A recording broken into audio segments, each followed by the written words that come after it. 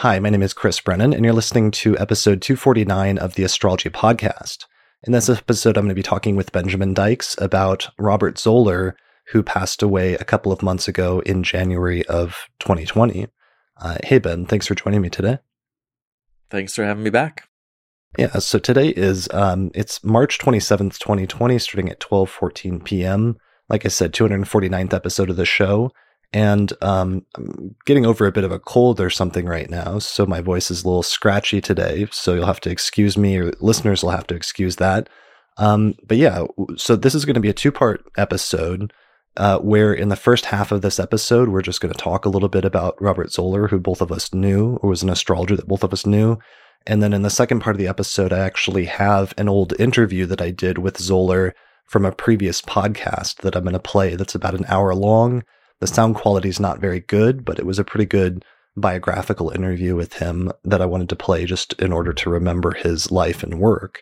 But I thought it would be good to talk to you first just to open that up and sort of introduce that and discuss sort of an overview of his life and some important points. So, and you're a good person to talk to about this because you're, at this point, one of the leading medieval astrologers, and that was something that Zoller himself specialized in.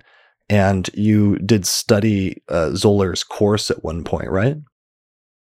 Yep, I took the diploma course.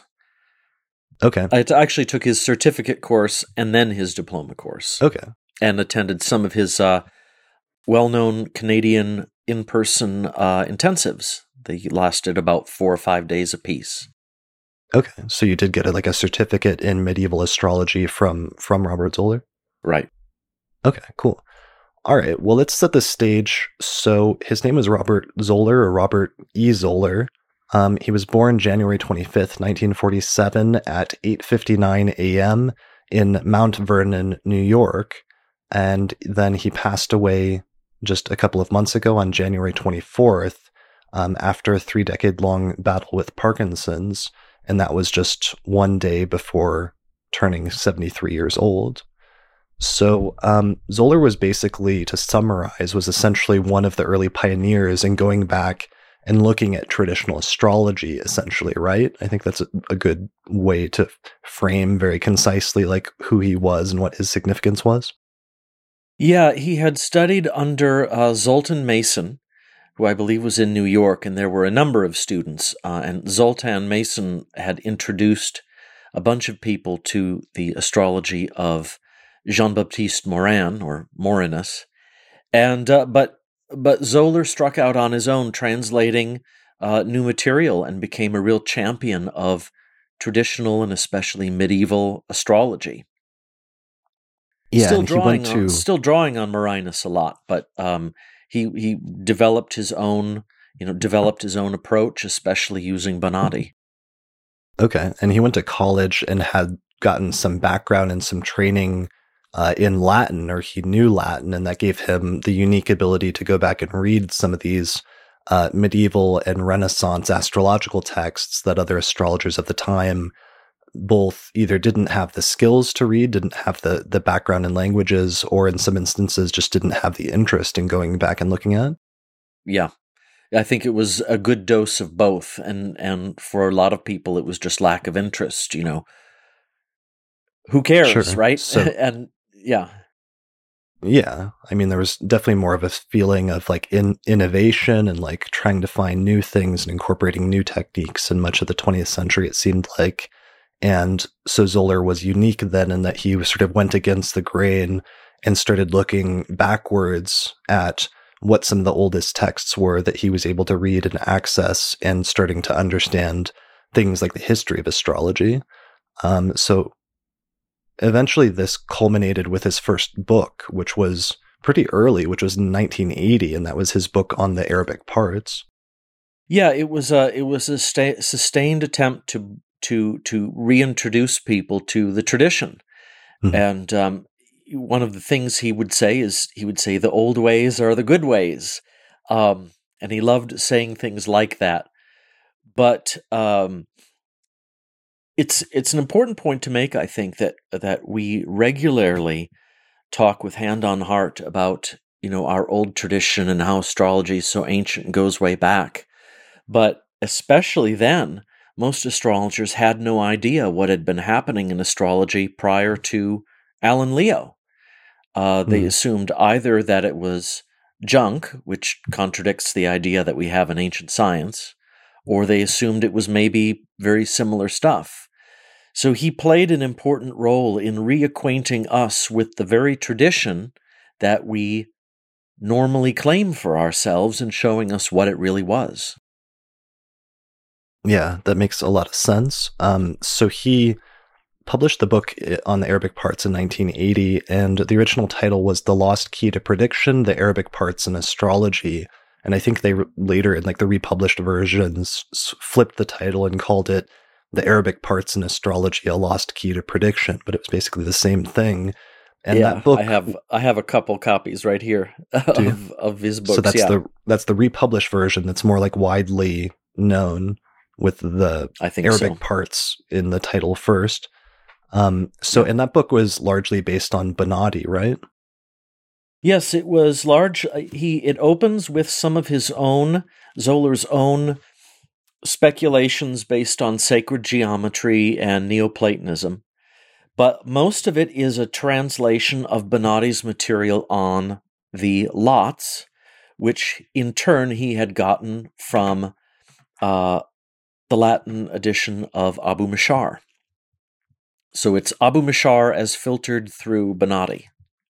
Okay, got it. So, and Bonatti was a 13th century, roughly, astrologer. He's like right on the line. I'm never sure whether they say 13th or what, 14th? Yeah, 13th century. And the book also, speaking of reacquainting people with the astrology, it wasn't just so to speak, a dead translation. What he did with this book and others was he then had a bunch of charts in the back where he started interpreting using the old rules.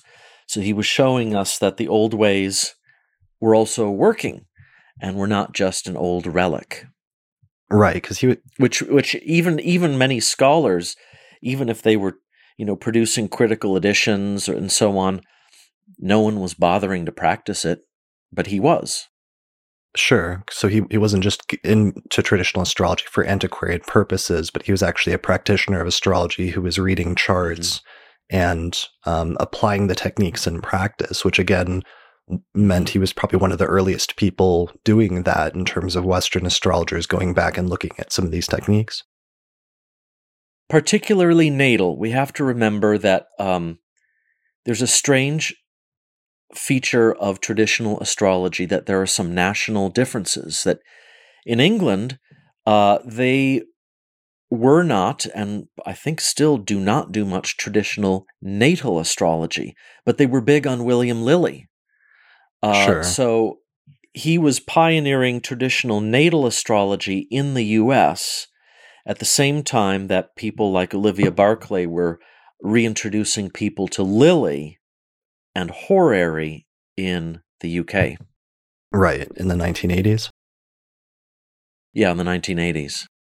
Okay, that's a really good point. So this eventually culminates, I'm not sure if there's any other things we need to say about him before we move on to the next stage of his career when things started to gain more steam. I mean, I did want to mention, so he was not just a practitioner in terms of being focused on natal and in terms of developing predictive techniques, but and an approach to practical astrology, but he also had kind of a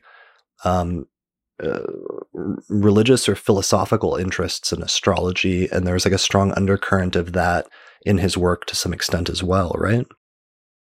Yeah, he there were a couple of things. He had a bit of a ceremonial magic background that he sometimes talked about, but he was also very interested in some of the older philosophies like Platonism and Neoplatonism and Aristotelianism, and I don't think he ever got into Stoicism, but I mean, he wrote an article about it, for the NCGR Journal or something once, for whatever okay. that's worth. Okay, so yeah, he was very much interested in the philosophies as well. So one of the contributions I think he made, one of the things that he insisted on, was that there's a lot more overlap with traditional astrology and other things like magic and traditional philosophy. there's a lot more overlap than we think. And one of the benefits, I think, or one of the benefits he conferred upon his students was getting them to explore those, because I think it helps people have more internal consistency in their philosophy and outlook when their astrology, their philosophy, their spirituality all harmonize with one another. Mm-hmm. So in teaching traditional astrology the way he did, he was also introducing you to many other areas of, the Western mystery tradition and philosophy that many people would not otherwise have gotten into or even known about. Right. Also because the revival of some of those ancient techniques brought up some like philosophical issues that then practitioners had to wrestle with, and that was almost a necessity then of bringing back some of those ancient philosophies at the same time that they were intertwined with. Mm-hmm. Mm-hmm. Yeah. I think it's especially true with the topic of prediction. And I don't know if that's something you want to get into now, or... I'll just like hammer through the rest of his biography, and Sure. then we'll do some of those other like miscellaneous discussion topics. I think now that I'm thinking about it more, that might make more sense. Sure. So in the 1980s, some people have told me that he was kind of like the lone voice in the US sort of promoting traditional natal astrology. And then he did hear, and I think he says in the interview that I'll play later, that he did hear that there was starting to be this traditional revival that was being spurred by people like Olivia Barclay around horary in the UK, and he found that to be really encouraging. But it wasn't until 1992 when he met up with Robert Hand and Robert Zoller that they decided to form a translation project to go back and translate a bunch of ancient astrological texts into modern languages, into English, and actually start reviving the tradition in full. And that was the birth of Project Hindsight. So that was in 1992 with Robert Schmidt and Robert Hand, who were the two other principal founders of Project Hindsight, the three Robs, or the three Robites, like some people called them. Mm-hmm. We owe them a lot. Yeah, that was a historical, really important turning point in terms of traditional astrology. And Zoller, I'm sure, was brought into the project to some extent because he had been doing it longer than anybody in terms of studying the tradition and studying traditional astrology, and also producing some of those translations and working with the techniques. So certainly he'd been working with traditional astrology longer than Hand, and Schmidt, of course, while he had more of the background in classics and mathematics and everything else, was newer to astrology at that point, circa 1992, than either Zoller or Hand would have been. So the three of them form that project in 1992, and they start publishing translations, at least by 1983. And under the auspices of Project Hindsight, Zoller, with some translation and some editorial help from Hand and Schmidt, published several translations from Latin, including parts of Guido Bonatti. He published a translation of Al-Kindi's philosophical work titled On Stellar Rays, and he also translated a translation of the Liber Hermetis. So at least three major texts that were appearing in English from Latin translations for the first time. So those were... For the first time, yep. Yeah, so those are notable translations. Eventually, Zoller left Hindsight relatively early due to creative differences. I think after just a few years of being there and working with Hand and Schmidt, and he then continued teaching and promoting medieval astrology. Began offering a written course in medieval astrology that many astrologers took, and that influenced a number of astrologers who then got certification from him. Including people like Benjamin Dykes, as well as Christopher Warnock, and I'm sure I've met a ton of other people that have taken his course and gotten that certification. Can you think of any other prominent, notable astrologers that took it that you know of offhand? There's a whole bunch. Too many to mention. Okay, no problem. So eventually later in his life, around the mid-2000s, he received some attention for his prediction about 9/11, about the September 11th attacks, because he was publishing a newsletter in the late 1990s where he was making predictions based on mundane astrology, and he ended up making some eerily specific statements about the events that eventually turned out to be the September 11th terrorist attacks. And he was actually featured in a History Channel episode in 2005 as a result of that. So unfortunately, he developed Parkinson's disease in the 1990s, and eventually this became very debilitating by the mid to late 2000s, which slowed his creative output. And that was something he struggled with over the course of the past 2 decades until he passed away in January. Yeah, there was a story that I've heard. I hope I'm not just spreading a rumor, but there's a story that I've heard that in the 90s he was doing construction work. And on a construction site he got hit in the head by something.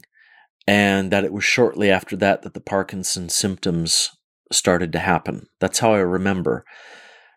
So it's unknown whether or not he developed Parkinson's the way it normally happens, or whether there was some kind of damage done by the injury. But it meant that he struggled and suffered for many years with something that is really hard to understand, what he went through. Yeah, and I think Demetra told me a different story about some other speculation of how he might have gotten it. So I'm sure there was a lot of, he always wondered, and I know that he did try many different treatments and went to many different like healers and stuff in search of something that would help for a number of years. Yeah. I did want to share, it might be worth sharing his chart. I think that would be okay. So I'll show it here just using the traditional rulers as he would have looked at it. So he had Pisces rising with Jupiter as the ruler of the ascendant in Scorpio in the 9th whole sign house. I believe it was also in the 9th house by quadrant because it's on the 9th house side of the degree of the midheaven, right? Yeah, I can't remember how the quadrant houses go, but I think you may be right. Okay. And then Venus up near the degree of the midheaven in the 10th whole sign house in Sagittarius, and a conjunction of Mars and the Sun and Mercury in the 12th house in Aquarius, opposed by Saturn at 5 degrees of Leo retrograde, and also the Moon conjunct the ascendant at 11 degrees of Pisces. So that's his birth chart. I noticed it was weird that he passed away just one day before his birthday. So he was in a first house perfection year, but the new moon was at like 4 or 5 degrees of Aquarius in January, which was right where his natal sun was. So it's kind of weird that there was a new moon right on his natal sun that very day. Mm. All right. So in terms of other discussion topics just related to him and his life and some things that were notable about him, you had written down like a few things in terms of things that you learned or ways that he influenced things. Yeah, I was thinking of several things that specific things and general topics where studying traditional astrology under him changed my life or changed my astrology. And the first thing had to do with... we should say, practically speaking, that he translated parts of Bonatti, but then part of your connection with them is you came in later and you were the first one who translated the entirety of Bonatti, like maybe 10 years, 12 years later. Yeah, I published in 2007. So when did he do his portions of it? It was under hindsight. Yeah, I mean, it was like 1994 was Guido Bonatti, parts 1 and part 2, I believe. Okay, so about 13 years. Yeah, so like later. A Jupiter, almost just over a Jupiter cycle later. So, and you know, I remember seeing you guys at like a Project Hindsight conclave, and you saw him, and I think gave him a copy or something like that. So there was touchingness about that, where there was a real handing over of the tradition, where something that he had initiated and started, you were able to bring to completion. So he was able to start to see some of that happen in his lifetime. And I was glad to give that to him because it had meant so much to me. Sure. Yeah. All right. So just go ahead. Sorry to interrupt. Well, one of the things that originally attracted me to the traditional astrologers, one of them was the idea of learning the new techniques or the old techniques. So you might think this is all about, technique-oriented concerns. But actually, there were a number of ways in which Zoller's approach changed some of my, well, you could say there's emotional and spiritual effects and psychological effects to what he was doing. And so the first thing is, he would sometimes joke that what he was doing was therapy for recovering modern astrologers. And right, because he was really like adamant. He became a, what's the right way to put it? Like an extremist, like a traditional extremist in some level, almost to put it jokingly, but not really. Purist, yeah. Purist. Strident. Strident could be a way of putting it. Definitely. So his statement, like you quoted earlier, the old ways or the good ways, is not just a funny little thing. It's like that's what he actually believed. Or not just the good ways, but the best ways. Yeah, in a way he was like the old Stoics who loved coming up with really dramatic statements like that could either excite you or turn you off, but if you look at them in the right way, they do something very important. So one of the things was, one of the practical things you have to do right away in your astrology program is you have to turn off all the outer planets and the asteroids. And to many modern people, this is a great shock. But one thing that this does is it forces you to realize how your mind actually works. Because most people don't even notice that when they look at a chart, their eyes look at Pluto first, for example. They're not even aware of how their mind is actually working. And what he was doing was removing from the chart the things that many people are addicted to without even knowing it, and forcing you to re-examine and reacquaint yourself with the other 7 planets. Poor old Saturn has nothing to do when Pluto's in the room. So we started becoming aware of what is it that we are looking at. Also, in the chart, what kinds of things are we looking for? Many people, and this is maybe natural in some ways, but there is something ghoulish about how many people look at an astrology chart.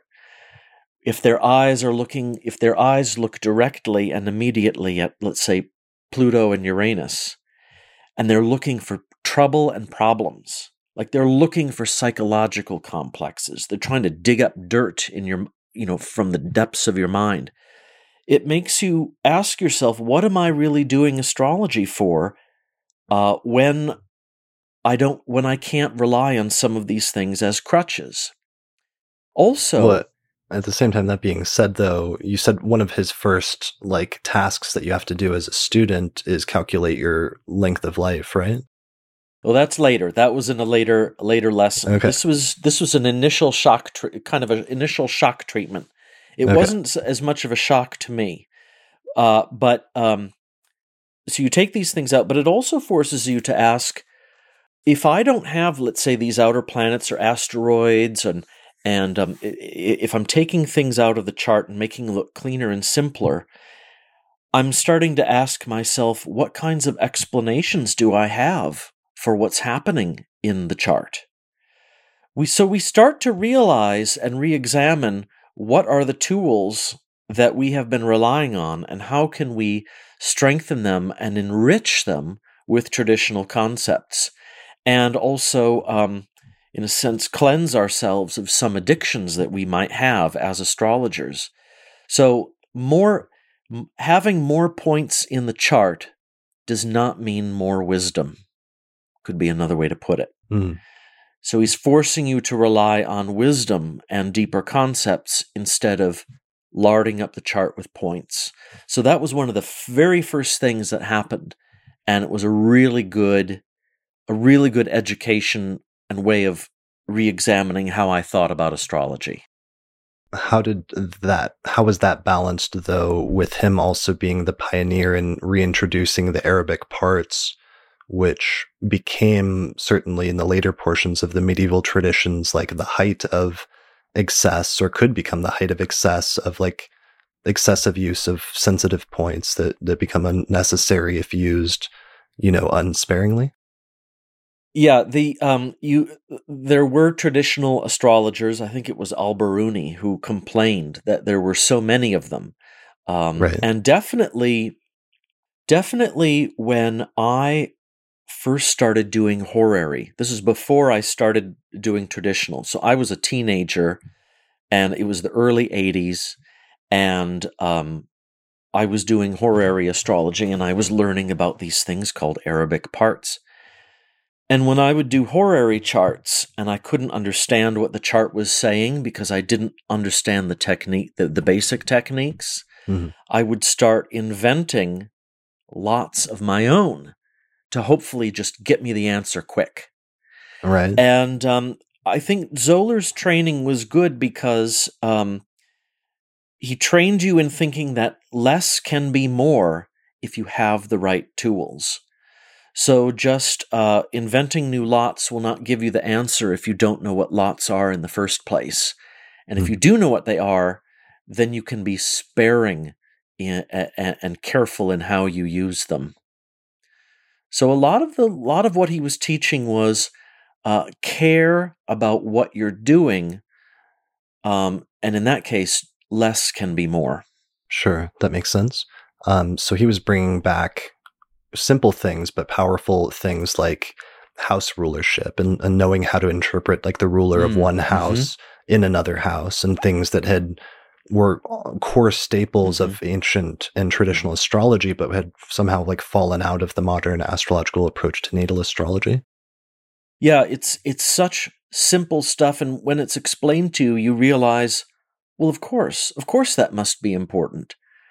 But it's surprising that you can have two people look at a chart, and the traditionalist, the eyes immediately go to where the lord of a house is, for example. But a different kind of approach, and a more modern approach, might go to something totally different.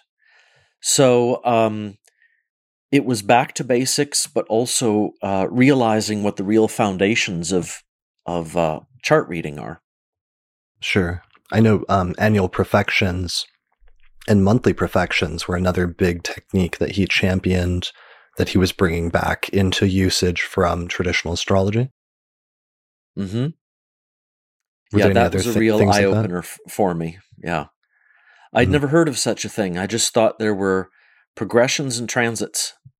And here were these strange things called profections. And I would say there have been a couple of times when profections and the idea of Time Lords has almost saved my life. Sure. In terms of facing problems in life and realizing that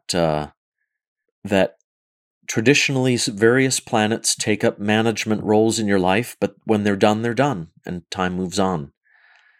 So that was very important to learn. There was one little special profection thing that he did that I learned from him, where he would calculate the like perfected lord of the year, and then he would do the monthly profections to see when the monthly profections would come to the sign that contained the lord of the year or something like that. And it was a technique that I always like looked for, and I never found it in any traditional text. And I asked him once, and he said that he learned it from like an Indian astrologer at one point, which I thought was kind of interesting in terms of his openness to looking at other traditions or other ancient approaches, and sort of taking something of value if it was still consistent essentially with traditional astrology. He also, I remember, was the first person I'd ever heard of to teach about triplicity lords. And the idea that they were not only interpretive, but dealt with periods of your life. And I remember I was in grad school and taking the course, and it was summer, I think. The campus was all emptied out. It was just me and other grad students basically on campus, and I walked around for hours. I could not wrap my mind around triplicity lords. And it took hours and hours of walking and finally understanding them and realizing that my way of looking at the world had changed. So there was a lot of recalibrating your mind that happened because of his teaching. Sure. What were the other things? You had like 2 or 3 other points of things like that? Well, one was something you mentioned that was one of the early lessons in prediction it was on longevity and using the techniques to understand the standard life expectancy of a native and how to predict possible ends of life. And the homework for the lesson was take your chart and predict the date of your own death. And again, it was kind of a shock. But it was really instructive because I realized, this is really serious stuff. Just as the old astrologers who worked for kings and generals, their lives were on the line if they got things wrong. And I thought about how easily I and other people just show their charts to everybody. We show hey, look at my chart. And that's when I really realized, wait a minute. If someone can see something like my likely date of death, do I really want to be that open and promiscuous about showing everyone my chart? And what kind of flattery or vanity is involved in me doing that? So that was a really serious moment when I had to then get out my chart and apply the techniques and face my own death. Interesting. And I feel like some of that thing about not sharing your chart also seemed like it came partially from the magical tradition, and that was something that he also had some interest or some background in. I know Christopher Warnock, when I interviewed him a few months ago, said that Zoller was actually the one who first introduced him to the Picatrix, which then ended up being very influential in terms of Christopher Warnock's later work to promote that and eventually have it translated and be one of the sort of primary people promoting the practice of astrological magic and its revival again in recent times, especially the past few years or past decade. Yeah, he had influence on so many of us in so many ways. Sure. So that was a specific example of a technique that really had a big effect on me. I think another example would be we were talking about one of his other bombastic statements about astrology and objective truth, but in terms of prediction, this is kind of a it's a practical and kind of a moral thing. Many people think that in traditional astrology, with so much prediction going on, that traditional astrologers are really big on control. Like we think we can control everything, or we want to control everything through prediction. But it's actually the opposite. What you're actually learning from this perspective is what are the things that you can control and don't control, and how can you assess your strengths and weaknesses and know when those will be, let's say it's a strength, when will be a good time in life to take advantage of that strength to manage your life well. A lot of the predictive stuff is about wise life management and waiting for the right moment. Whereas there's lots of things when you're predicting, you realize that you're not in control, and that part of the moral thrust of this is coming to coming to peace with your role in the universe, that you can't control everything. You can only manage things, and here are tools to do it. So coming to have some peace with your role in the universe, and prediction helps show that to you. Okay. And along those lines, I mean, that does bring us to that statement that you mentioned in terms of he did sometimes go far. I remember, so my connection with him is when I was living at Project Hindsight for 2 years, from 2005 to 2007, he moved back there and he reconnected with Schmidt briefly and lived in the same house basically for a year when I was still there. So I lived in the same house as him for a year.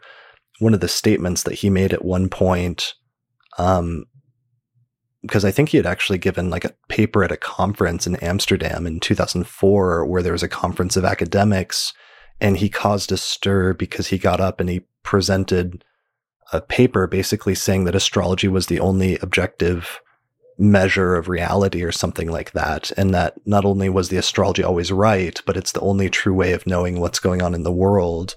I think it was his basic thesis of that paper. Yeah. And it was something that he repeated. And I remember him saying then, and I've had a really interesting, complicated relationship with that, because at the time I remember thinking how over the top and like extremist and almost arrogant that sounded, which to some extent is still true. And I think it was still weird for him to present that paper in that way, perhaps at an academic conference of other historians of the history of astrology. But on the other hand, I've seen some ways in which that is true, where sometimes the astrology does give you insight into reality, despite you sometimes not knowing that it's right, and sometimes even you thinking that it's wrong or thinking otherwise, and later only coming to realize that what the astrology was saying all along was correct. And I've gotten a better sense of why he started approaching things from that perspective, and some ways in which that might have actually been true. Yeah, I think you're right to say it's an approach and a perspective, because even if it's not simply true that astrology is the only, it's the only objective measure of reality. I think that's how I remember it. Okay. But he would say that may not strictly be true, but it might be good if you at least acted that way and focused on the idea of objective reality. So don't look at the chart and look at Neptune and then ask yourself, well, how do I feel about Neptune? Pretend Neptune is an objective, neutral observer, and focus on what Neptune itself is doing. Because we are all, in various ways, in our own mental prisons. And the lesson of this is that you are more deluded than you think, and you are more wrong than you think, and you are more filled with wishful thinking than you think. So if you say that astrology is the only objective measure of reality, it forces you to question your own mental prisons and delusions, so that if Mars is doing something awful in the chart, stop whitewashing it. Come to grips with it and learn how to manage it. Yeah, well, and sometimes instead of retreating to your mental prison. Sometimes then I remember that his delineation style could be very straightforward then, and very stark, perhaps too stark in the statements that he would make to clients about what he thought, what his interpretation was of their chart and what that meant about their life. Yeah. His bedside manner maybe left something to be desired, but sometimes, I think he might say, sometimes you need the shock treatment. Sure. And I've had experiences where the chart is telling, and he would talk about this. Here's an example to go along with this, that you said it sounded outrageous, and then later on you kind of came around to seeing it from his way. Mm-hmm. He would talk about how he would do public chart readings. And so when he would teach something. He said you have to have confidence in the astrology, that when you see a chart and you're in front of a group of people, you can say what it means and you don't feel worried about it, Mm. which can be scary. A lot of people would never do that, Mm. which could show you that they don't quite trust their astrology. Sure. But he would say sometimes I'm in front of a group and people ask me to look at their chart and you can tell they want a certain kind of answer, but the chart says different. He said, so I tell them what the chart says and they will tell me that I'm lying. And he would say, the astrology is never wrong. They are the ones who are lying. And I thought, wow, how arrogant can you get? You're telling me that someone is just going to lie to you about their own chart? So it just seemed so outrageous until it happened to me. Mm-hmm. And I've had times when I have, including in groups of people, read a chart and people knew how I was going to read the chart and I wasn't going to whitewash it. And the person would say, no, that's not true. Or that never happened. What are you talking about? Mm-hmm. And then I would think, wow, maybe I'm totally out of it. And then I would find out later that no, the chart was right. And that maybe they were embarrassed or I've seen cases where people have been deluding themselves about what the chart means. And we find out later that the chart was absolutely right. So what seemed outrageous at first, I then came around to seeing things more from his perspective. Yeah, I've had instances like that as well, and instances like that, including reading a live chart example where several astrologers did of the same person, and all were seeing the same thing from different perspectives, but the person didn't really confirm it, and then later we learned afterwards privately that something major had happened in that part of the person's life. So I definitely see that, and I understood better. There's still maybe some sort of moderation or balance between, just assuming that you're always right or assuming that the person is lying or whatever, and not getting too overly confident about one's abilities versus the importance of developing some level of skill and confidence. And I'm not sure what that middle ground is, but I at least understand the point better now. Yeah, I think my impression is we needed a real correction to our approach. So if it's like Libra, if it's like a balance, we've been like this for too long. Sure. And he really needed to slam down hard to get things more in balance. That makes total sense. And that's a great summary of just about everything he did with traditional astrology, actually, because he took everything to that extreme, but it was because he was like the only guy doing it for so long. And it was such the opposite extreme for so long that he was trying to balance it out, and maybe being able to contextualize his work like that would make more sense. Yeah, either no one else was doing it or no one else was interested in doing it, and so he had to be the guy to do it. And I think he did it well. It changed a lot of lives and improved astrology for it. Yeah, definitely. And now the traditional astrology has become a mainstream thing, thanks in no small part to what he did. So that makes sense. Yeah. Well, thanks for joining me today for this. I'm trying to think of any other anecdotes. There's probably a few, but I think that's probably good and a good place to leave this discussion. So thanks for joining me today. Well, thanks for having me on. I appreciate it. And thanks for letting me pay back a little more to my teacher. Yeah, thank you. All right. Well, I'm going to play and transition at this point into playing this interview from Robert Zoller from 2010 from Traditional Astrology Radio. Sorry, the audio quality isn't great, but hopefully it'll give you some more insight into Robert Zoller and his life and his work. Welcome to WTAR Traditional Astrology Radio. My name is Chris Brennan, and today is Sunday, January 9th, 2011. Tonight I will be interviewing world-renowned medieval astrologer Robert Zoller. Zoller is widely recognized as one of the leading astrologers to advocate a return to traditional astrological techniques and methods, especially starting in the early 1980s with his book, The Arabic Parts in Astrology, A Lost Key to Prediction. So through his work, he's played a major role in spurring the revival of traditional astrology around the world, pretty much everywhere from what I've seen. He also has the distinction of being one of the few astrologers who issued predictions about 9/11 prior to the attacks. So before we get started, I should state that more information about Zoller's work can be found on his website, www.virginastrology.com. So, Robert, welcome to the show. Thank you, Chris. It's great to be here. Yeah, thanks for joining me. So I wanted to start off with just some biographical information about who you are and where you've come from and what you've done. So first things first, how did you get into astrology? Well, I was pretty sick as a kid. I had asthma, and I couldn't participate in sports as much as I would have liked. So I ended up staying at home and reading just about everything I could get my hands on. So by the time I was finished with sixth grade, I'd read all the Celtic myths, all the Germanic myths, all the Greek myths and legends.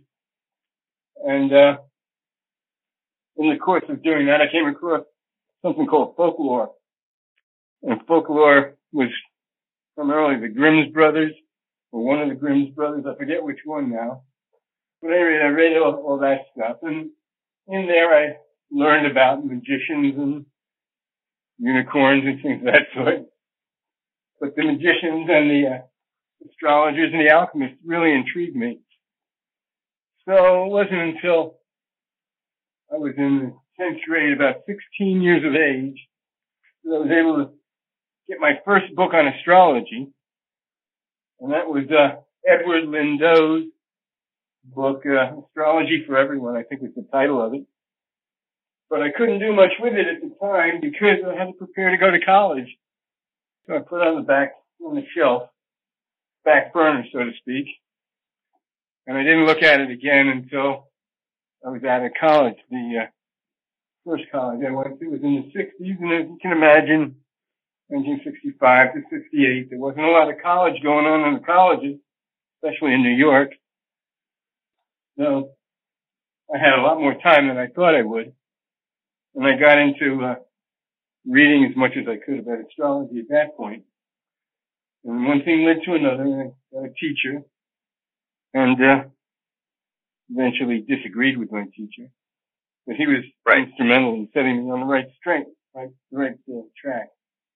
And this is the infamous Zoltan Mason who introduced you to traditional astrology?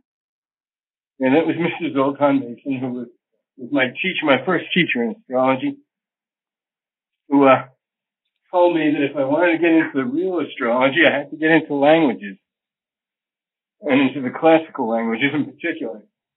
He rattled off a number of classical languages: Greek, Latin, Sanskrit, Hebrew, Arabic, went on and on and on. Then he said, "Now get out of here. Get out of my office." He was a little bit brusque. He had a tough time of it himself. He came to the United States after the Second World War. And it wasn't easy to get to the United States from Hungary, which is, I think, where he was at the time.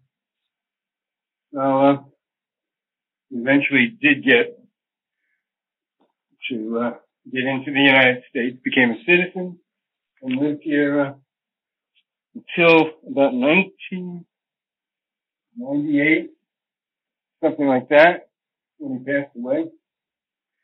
So it was at this point that you started studying ancient languages and started studying older traditional authors?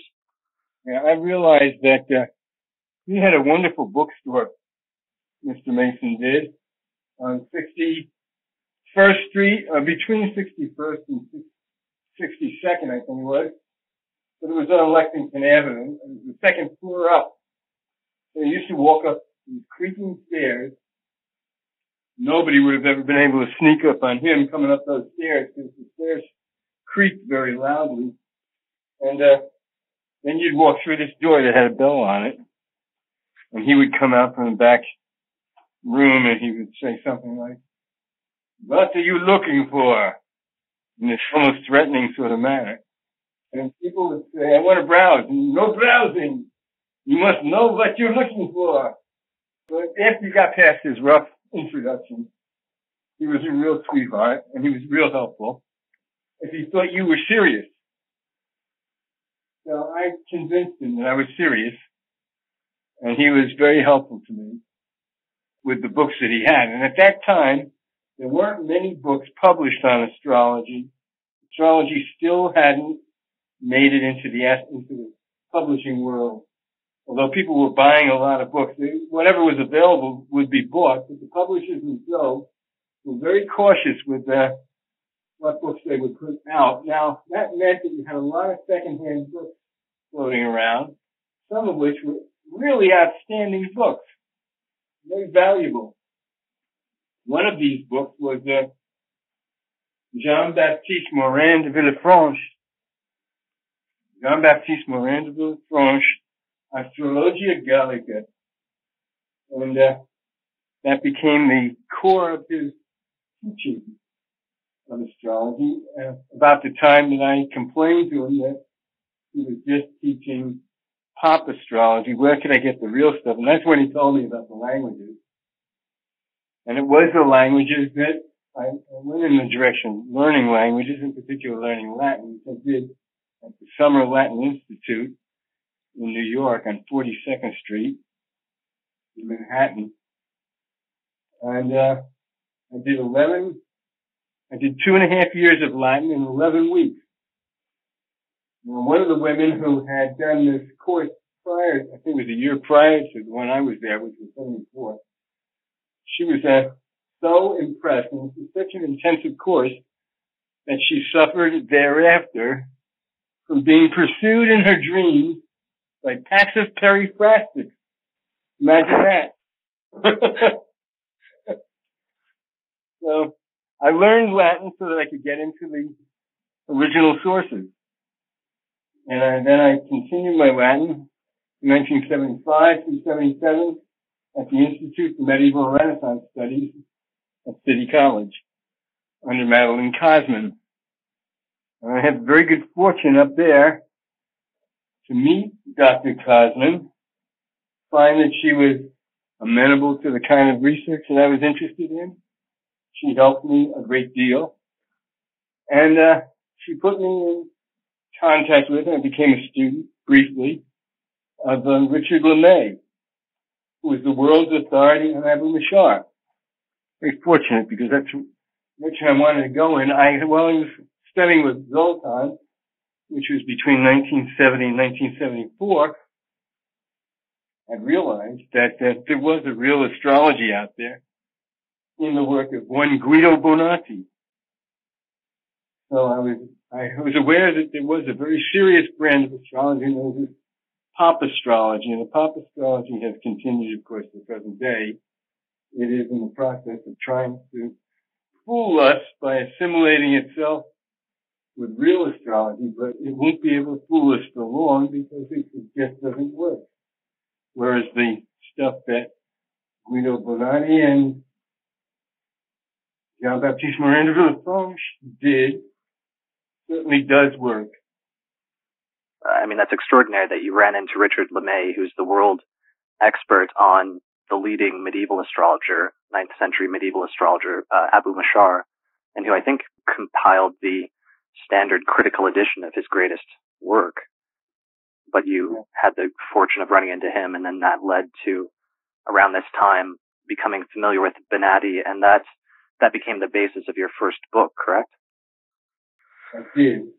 I was approached by Clark Stillman, who was at that time working for Wise's in New York, which was a bookstore that catered to occult and Oriental interests. And Clark asked me to write a book on the Arabic parts. Nobody had written such a book at that point. Since Llewellyn George wrote a large section of his A to Z Astrology Delineator, which was a book that I had at one point.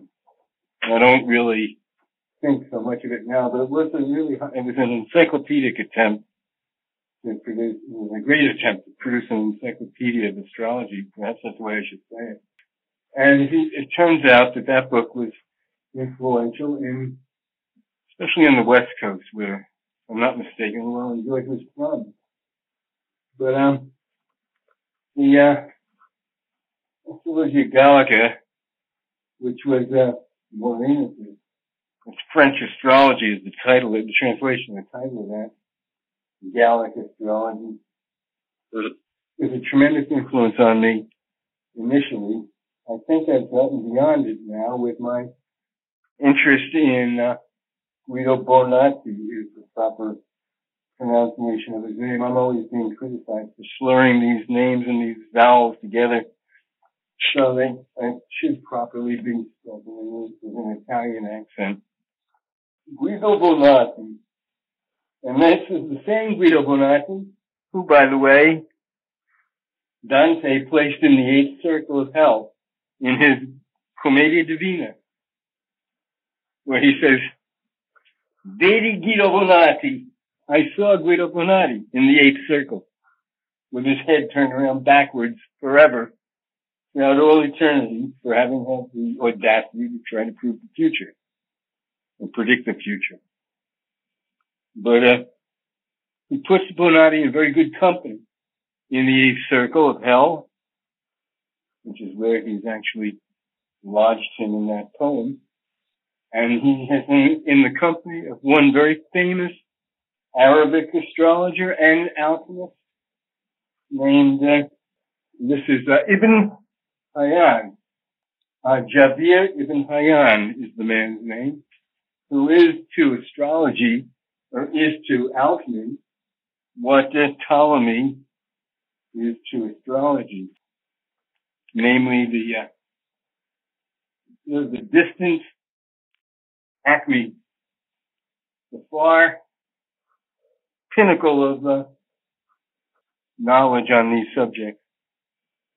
So at this point in the early 80s, you release your book on the Arabic parts, drawing largely on Guido Bonatti, and then basically your career in astrology, I assume, starts taking off. But what is it like being one of the only guys, if not the only guy, who's into traditional astrology at this point in the astrological community?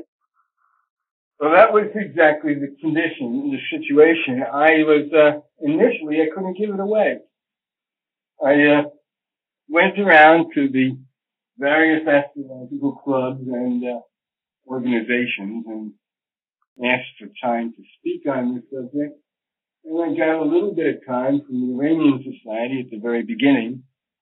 But most of these organizations were a little bit at a loss, as you can imagine.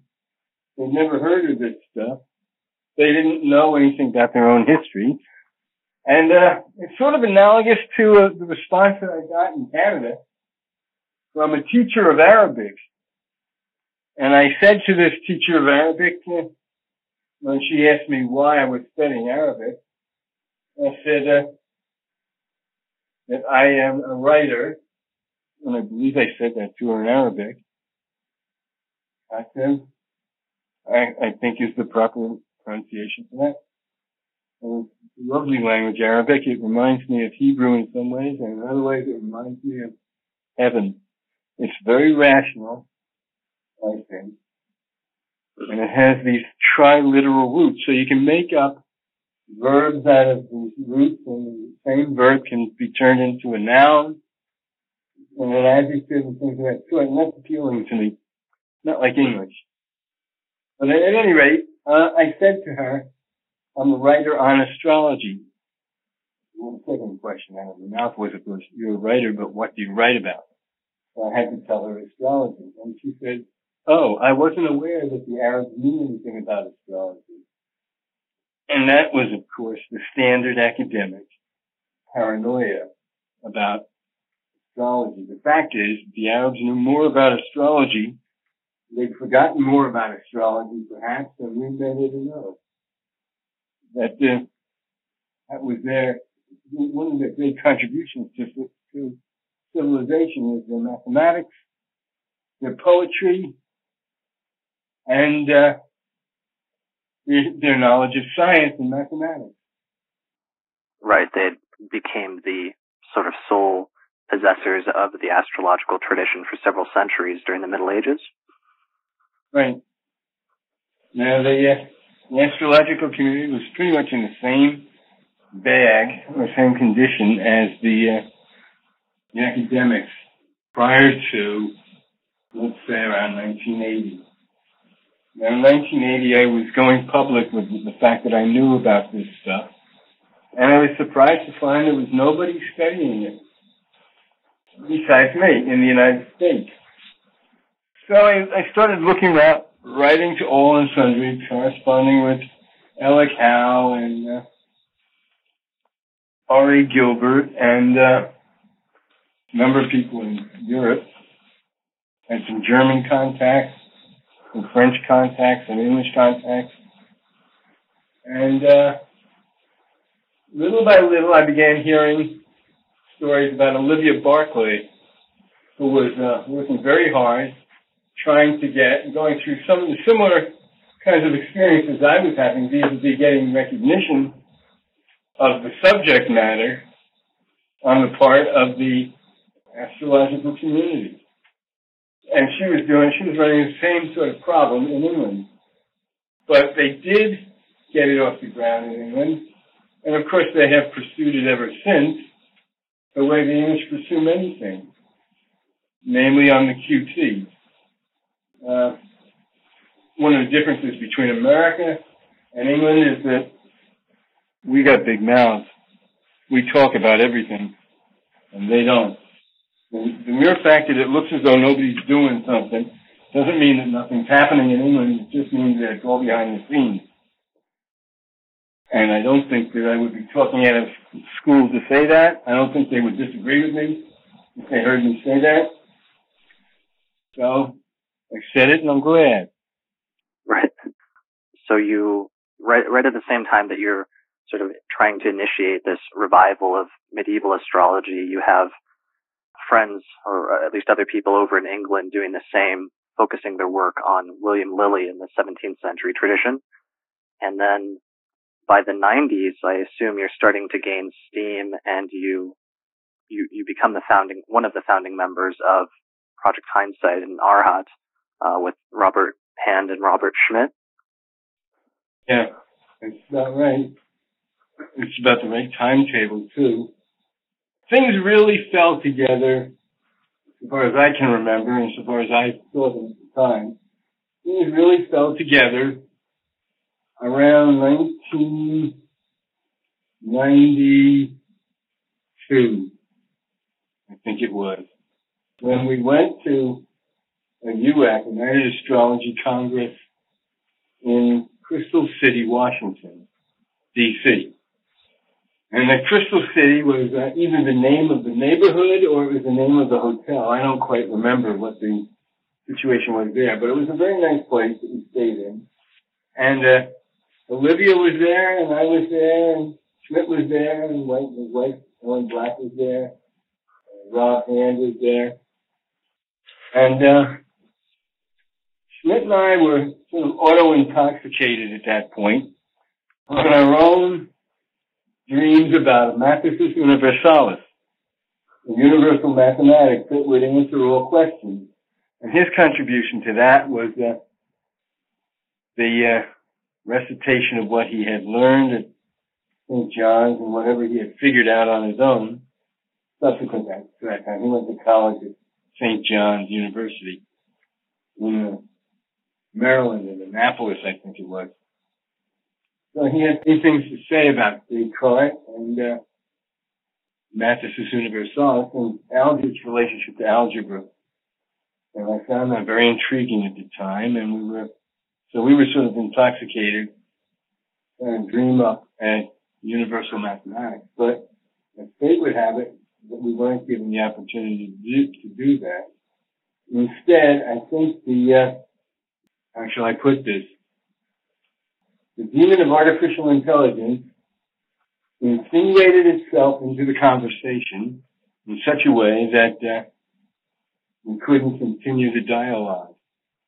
Now, Rob Hand was there at the time. I don't think he was ever tremendously impressed with this concept of Mathematicus Universalis. He was very interested in astrology at that point. Now, he had just returned from Spain, where he had met somebody who was studying the works of Philip II, astrologer. And this astrologer used something that nobody but me and perhaps Olivia and Olivia's students, including Maggie Meister and Lee Lehman, these people all had heard about our mutants of houses. And as you know, that is essentially the planet that has the most dignity in a given house. So this is a tremendous asset in judging what that house is going to produce and how it's going to produce it and all the rest of that. And the houses are, of course, indices of, or fields, if you like, wherein the meanings of certain concepts are emphasized. So by studying the rulers of those houses, you can elicit a very clear picture of what the chart is going to offer, what the chart is promising. Now, Rob had his head filled to the brim while in Spain by somebody who was studying this Spanish astrologer's work. And he was very enthusiastic about astrology at that point, about medieval astrology.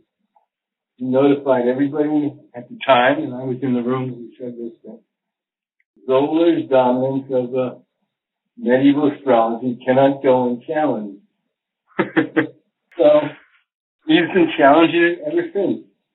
And I think that's good. I think that competition and that sort of stuff pushes us all to further excellence. Right. And then, so the three of you then get together, the three Roberts, and you start translating texts. You start producing a translation of Guido Bonatti, translations of the Latin works ascribed to Hermes, and that takes off. Eventually you leave, but then by this point you are still, and I think even still today, established as the leading authority on medieval astrology in the world. And then by the time the late 90s roll around, it seems like you've got a pretty strong following, and you're issuing your, was it a monthly newsletter? Yeah, I picked up the word somewhere along the line. I think I was in the Midwest. It must have been Michigan or Minneapolis is. Sure, it is New York. Terribly, I don't want to say biased, but that might be the word I'm stuck with here. I just can't imagine anything west of the Hudson River as being anything other than the Midwest. Which, of course, but that's the way I look at it. Subconsciously, that's the way I've been brought up to look at it. But at any rate, we were out in the Midwest somewhere, and we were getting a very good response. Rob was there, Schmidt was there, I was there. I think still at the same place. And somebody who works for Matrix was returning some papers to Schmidt that he had left there at Matrix. And it included a periodical. And Schmidt referred to it as a periodical. And the guy corrected him and called it a sporadical. So that my newsletter was from Nuncius, who's messenger and somebody who announces something. And I had in mind angels for that. But it was really, although it was intended to be every 2 months, I think initially, it really went to a period when it was one per month, and it went to another period where it was sporadical, in fact. And I guess that's really where it's still at, because when the Parkinson's began to trouble me in the 90s, I couldn't any longer maintain an absolute regularity with my writing. So it's really a sporadical. But it was in that newsletter, Nuntius, that you started issuing predictions, or you would regularly issue predictions. And I think one of the things that you've become the most well known for outside of the astrological community is making some pretty specific statements about what turned out to be the attacks on September 11th, 2001. So what was can you talk a little bit about those predictions and what the aftermath of that was? Yeah. Those predictions were made in a series of responses to people's questions. The first one was made at a dinner that I was invited to in London at David Broad's house. You can't remember the name of the street right now.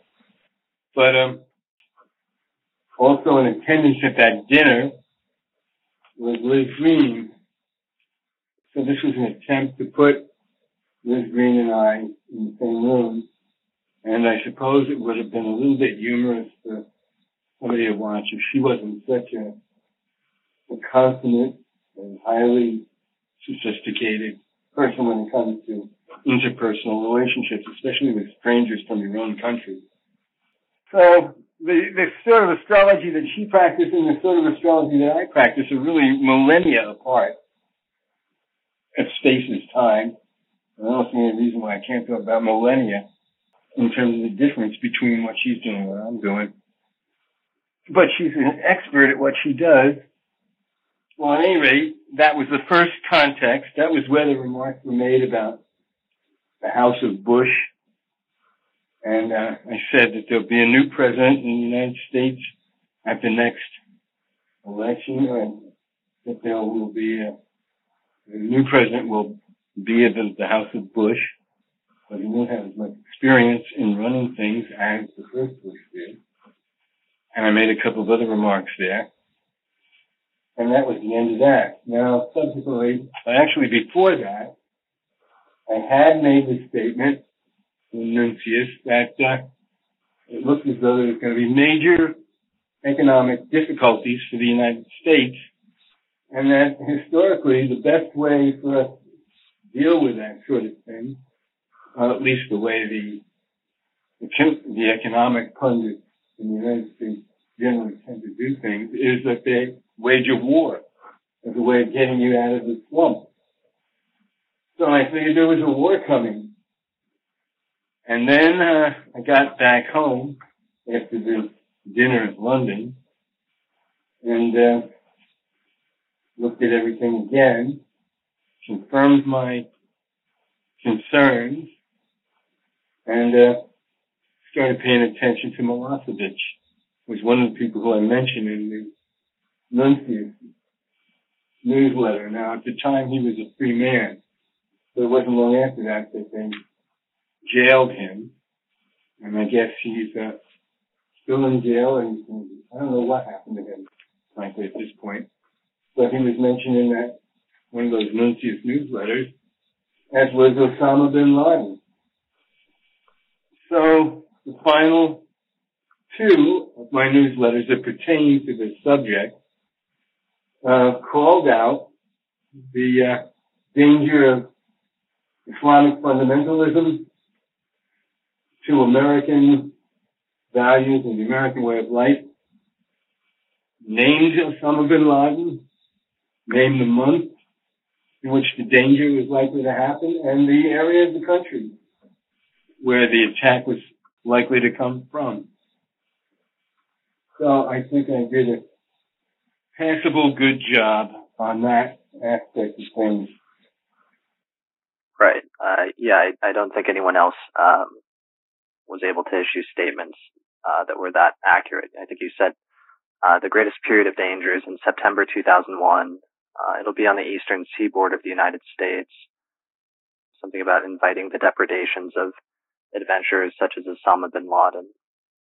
So you made those statements, and I think one of the things that not a lot of people know about is you actually did try to, or you told me once that you tried to contact the authorities or contact the FBI in order to alert them to this, correct? Yeah.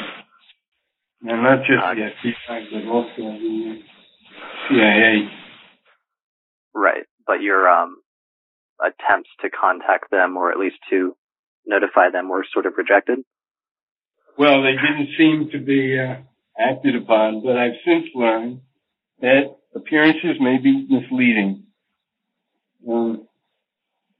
If you call up Joe the plumber, the resurrect Joe the plumber from a previous political debate a couple of years ago, that was a name that was being bounced off of everything. Mythical guy. But it turns out that there are lots of guys named Joe, and some of them are plumbers, so there is a Joe the plumber. But my point is that you call up somebody who you think is Joe the plumber, and somebody comes to your door, says, you have a package for me, and you hand him the package, and he goes away. He might have identified himself to you as Joe the plumber, but who was that masked man? Now, in this subject, in this field, you sometimes don't know who you're dealing with or know who's subscribing to your work. So I don't know who all the people who were my subscribers on Nuncius. And it could very well be that one of them or two of them works for another government or for our own government. This medieval astrology has become very interesting to certain elements of our society. Some of them are religious elements, some of them are political elements, and some of them are... I remember I had a very interesting interchange with a Pakistani fellow, Pakistani astrologer who's no slouch in his kind of astrology. And I learned later that there were probably political connections between him and Pakistan. So you don't always know. And as a result, I can't say categorically that I was turned down. Nobody ever turned me down in that respect. Nobody ever expressed any doubt. But on the other hand, nobody ever expressed any enthusiasm. They didn't come in waving flags saying, I'm in the CIA. Right. Well, I just thought it would be good to point that out. I read a Skeptic article sometime recently that was asking the question of if you had made these predictions ahead of time, then why didn't you contact somebody? So I always thought that was interesting because you had, in fact, attempted to contact someone. But moving on from that, one of the things I wanted to ask you is if you have any advice to new astrologers or to astrologers who are just getting into traditional astrology. What would be your greatest piece of advice after your last 20 or 30 years working with traditional astrology? Work, work, work. Don't waste any time. Vita brevis, experientia difficilius ad cipiendum. Life is brief and short, and experience is difficult to get. So don't waste your time on psychological astrology and on any other kind of astrology. Then put your time into medieval astrology, first of all. Start at the bottom. Don't assume that the people who are writing this book are frauds, because while that is true often of the modern writers, and especially as I have found out in the academic circles where you have academics involved with secret societies of various sorts, and they will criticize the only astrology that works, and they know that it works. They just don't like to see stuff about medieval astrology. So they rather write about Chiron and black moons and other such fantasies. And the third thing is to expect concrete manifestations of accurate delineations and predictions. In other words, the stuff that we're dealing with is not airy-fairy. It's not symbols. I don't know what word I can use in lieu of symbols, but it's certainly not symbolic. We're talking about something which matters somehow. When we say that something matters, we mean that it's important. But we also mean often that it is operating in some kind of matter. And I think that that's the case in astrology. We're dealing with changes in matter. And matter on different levels. Some matter is more refined than other matters. Some matter is grosser than other matters. So there's this given ambiguity or equivocation in the word matter itself. The word itself has at least two different meanings to it. And I have come to conclude at this point, I may change my opinion later, but I don't think I'm going to have to. We have to know what astrology is. This is still under the third heading. And what astrology is the science, the only science at the present time, except for perhaps string theory. This science, called astrology, by the Neoplatonists and the Hermetic philosophers, and I don't really care what the modern philosophers and physicists and all the rest of them are saying. Astrology is a science, and it's a science in particular of how God's will becomes material and shapes this world. And it's a very complex science, but it's an extremely interesting science. And I personally think that when Stephen Hawking holds his television interview with this Jesuit guy, the Jesuit guy says to him, quite appropriately, said to him, I'm sorry to see you actually taking God out of your system. You didn't do that in your previous book. You left the door open as to whether or not there was a God. Now, I think that the Jesuit is absolutely right there. And that we all should, however we understand this term God, leave the door open to the possibility that there is such a thing. Because I have a feeling that it's going to matter at some time.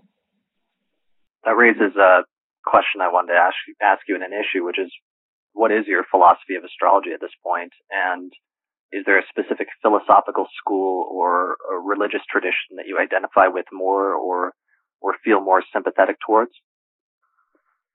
I'm rather eclectic.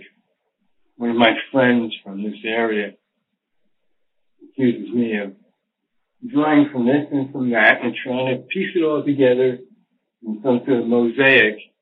And he has doubts about whether these things actually fit together. You know, I guess I have doubts about whether they fit properly together. But my eclecticism, which is real, is right in branding me an eclectic. I am eclectic. Is nevertheless an effort of a creature, such as myself, looking at the world around me and trying to climb up through the Stygia Dei, the footsteps of God, to the higher realities. Now, what's a higher reality? I better not go there. That's going to take too much time. Let me say instead that in answer to your question, which brand of philosophy do I favor? I'm very much taken with Kabbalah, very much taken with Neoplatonism, very much taken with Hermeticism. Is my philosophy pure in any one of these directions? Probably not, because I'm not a sectarian kind of guy. And yet I did convert to Lutheranism in 1989, partially because it was my father's religion, and because I knew that Johann Arndt, the famous Lutheran theologian, and before him, Camerarius and Melanchthon, were all actively involved in astrology and alchemy and possibly even magic. Certain aspects of magic, natural magic anyway, which is very interesting to look at because it's very clear that natural magic is the parent of a natural science. But at any rate, you raised 2 or 3 questions there. One was, which one of these philosophies do I incline most to? Well, I'm actually, at this point, I'm trying to wean myself out of astrology and go back in the direction of alchemy because there's stuff that I passed up there years ago that I've got to reconsider. And I'm very much taken by this isn't philosophy any longer. It does fall under the category of practice. And it was the Book of Enoch that really set me in this direction. You know the Book of Enoch? Yeah. Enoch is a wonderful book, describing something that is mentioned only briefly in the Bible in a number of places. For instance, John on Patmos, and, if I'm not mistaken, Paul, and prior to both of them, Elijah, and before all of them, before Elijah, Enoch himself, all practiced this out-of-body ecstasis, this ecstatic out-of-body experience, where they saw and had first-hand experiences of spiritual reality. So that's something that intrigues me now, and I've been recently looking at Finnish paganism and Estonian paganism and the old Germanic paganism and the Celtic tradition of dabbling in all of those. It started out as a sort of diversion, but the diversion is becoming holding my attention. So I may end up doing something with these 3 areas of study or practice. All the more so because it's plain to me now that the astrology that we're always arguing about and practicing occasionally is a mathematical astrology heavily influenced by the Greeks. Now that's not a criticism of the Greeks, not by far. But it does say that it is essentially a left-brained activity for them and for us. There must be a corresponding right-brain activity in astrology. And I think that is met with in the magical field, but exactly how, I'm not ready to say publicly. Speaking of that, one of the things about your philosophy I want to ask you is if you have a strong position on the issue of fate and free will at this point. I know in the late 80s you wrote an article on Stoicism for the NCGR, but then you're also very involved in alchemy and in the magical traditions as well. So where do you come down on that issue of determinism? Well, I think I still got to say, along with the Stoics, that we have a nature, and that nature doesn't really change. But having said that, let me make the case a little bit more strongly. I haven't changed my opinion on the question of fate versus free will, in the sense that I haven't gotten off of the fact that what is going to happen to us happens to us. And there's little that we can do to change it. However, I have seen intervention. I thought I saw it back in the 80s when I was struggling with the fate versus free will concept, and it's coming down on the side of determinism. But now I have seen so many examples of intervention, which in a sense, I've got something to measure it against now in astrology. In astrology, I can say, this is what's going to happen. And the magician, or whatever you want to call the feminine version of the magician, maybe magician, I don't know. Witch, maybe. A nigromancer, that's a nice word, I like that word. That person walks onto the scene and begins to change things for people.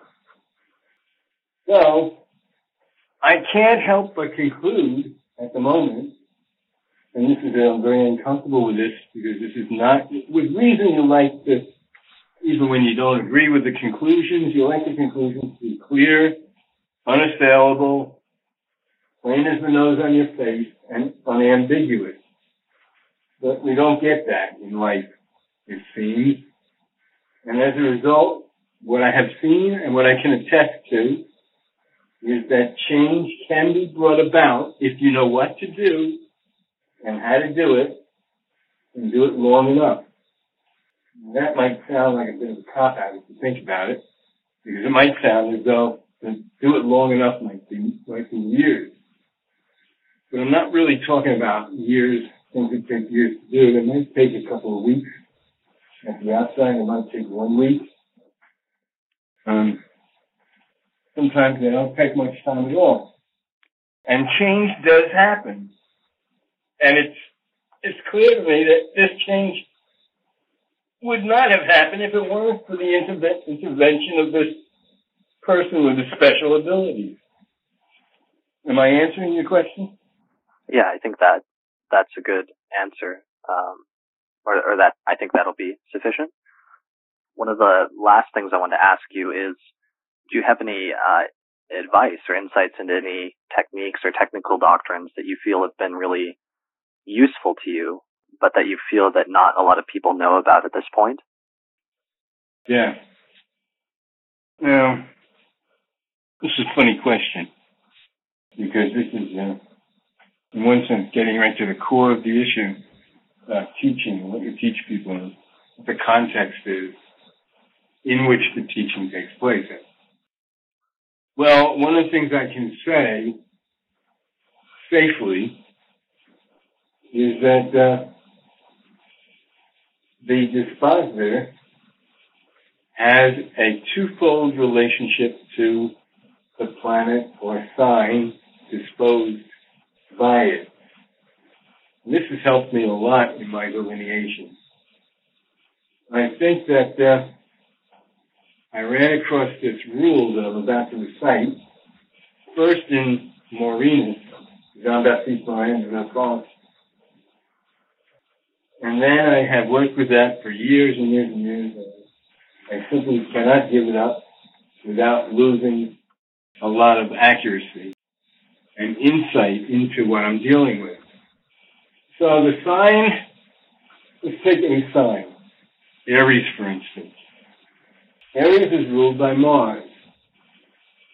I can see, by virtue of the rule, the good or bad signified by a house emanates from the ruler of the house. I can see that this, actually I'm thinking about a specific case. I gotta get that out of my mind, because I don't need more than one specific case here. A little bit of mental discipline is going to have to be exerted here. Good or bad signified by a house emanating from the ruler of the house. First of all, is the house that Mars is in a good house or a bad house? First question. Let's assume it's in the 11th house. Let's assume that it rules the second house, that Aries is on the second house cut. Now, I want automatically to know what to expect with that configuration. And since Mars' sign, Aries, is on the second house cusp, which is a questionable, sort of a mixed house, not really bad, certainly not really good. The malefic nature of Mars does tend to make you think that the person who has got this configuration is willing to do just about anything to make a buck. And they're not going to let any opposition of any sort get in their way. At the same time, so what you've got in that case is you've got Mars, the planet ruling the second house, is the source of the money. The money made is coming from that Mars. And Mars is going to show us how the money is made, how much money is made, all the rest of that sort of stuff. So it's the source of the ruler of the house is the source of the house. At the same time, the ruler of the house is also the outlet for the house. Because if that Mars were in the fifth house, it could very well be that your children get your money. Because the energy is like an electrical circuit between the sign and the ruler of the sign. So that's the second way the rulership works. And the good or bad signified by a house emanates from the ruler of the house will often explain a great deal. Now, I just had a good friend over here. She had Aries on the ninth house. And she had Mercury in the ninth in Aries. It's actually in the eighth. And it's actually it's in the ninth house by quadrant houses. Ninth house by quadrant houses. Taurus would be the ninth house, and that goes a little bit to the left by whole sign houses. Now, if we look at this from the point of view of whole sign houses, that Venus in the seventh house, which is exalted in the seventh house, promises a lovely partnership. She hasn't had very lovely partnerships because her Mercury, the ruler of her ascendant in Aries, in the ninth house by quadrant houses, is square to Jupiter, ruler of the seventh house. Well, the ruler of the first and ruler of the seventh in inimical relationship to each other by the square makes for hostility there. But if you want to get into, and she has had plenty of hostility in their relationship, notwithstanding that Venus, which I think is going to eventually pay off and help her a great deal, but you got to keep her buoyed up in order for that blessed day to come by. You get where I'm going with that? Yeah. I think that makes a lot of sense. That's definitely a core rule. And I've seen you apply that. If I want to go further, I can say about that Mercury in Aries makes a debater, somebody who is very good at debating legal issues in particular. And in the old days, in the Middle Ages, they would say canon law as well as secular law. And she's sharp as a tack, but she's got problems with her relationship. But that Mercury in Aries is disposed by Mars. And Mars is causing that debate. So if you can do that and you can link in the house meetings to the planet's positions in the signs, you've got detail, which is very admirable. Okay. Well, I guess we'll go ahead and wrap this up. What are you working on now, and where can people find out more about your work? Well, they can go to www.virginastrology.com at the moment, and hopefully for a long time hence. And what I'm working on at the moment is stuff that I alluded to before, talking about this non-mathematical astrology. I'm very interested in the spiritual aspect of astrology, and perhaps even in the religious aspect of astrology. So I'll leave it at that. Okay. Well, great. Well, everyone, please check out his website at virginastrology.com. And Robert, thanks for coming on the show. Thank you for having me, Chris. It's always a pleasure talking to you, and I hope that everybody enjoys or was edified but most importantly, that they enjoyed what I was talking about. Well, that's it for tonight's show. Thanks for listening to Traditional Astrology Radio, and I will see you next time. Thanks to the patrons who helped to support the production of this episode of the Astrology Podcast through our page on patreon.com. In particular, shout out to patrons Christine Stone, Nate Craddock, and Marin Altman, as well as the AstroGold Astrology app available at astrogold.io, the Portland School of Astrology at portlandastrology.org, and the Honeycomb Collective Personal Astrological Almanacs available at honeycomb.co. The production of this episode of the podcast is also supported by the International Society for Astrological Research, which is hosting a major astrology conference in Denver, Colorado, September 10th through the 14th, 2020. More information about that at isar2020.org. And finally, also SolarFire Astrology software, which is available at alabe.com, and you can use the promo code AP15 for a 15% discount on that software. For more information about how to become a patron of the Astrology Podcast and help support the production of future episodes while getting access to subscriber benefits like early access to new episodes or other bonus content, go to patreon.com/astrologypodcast.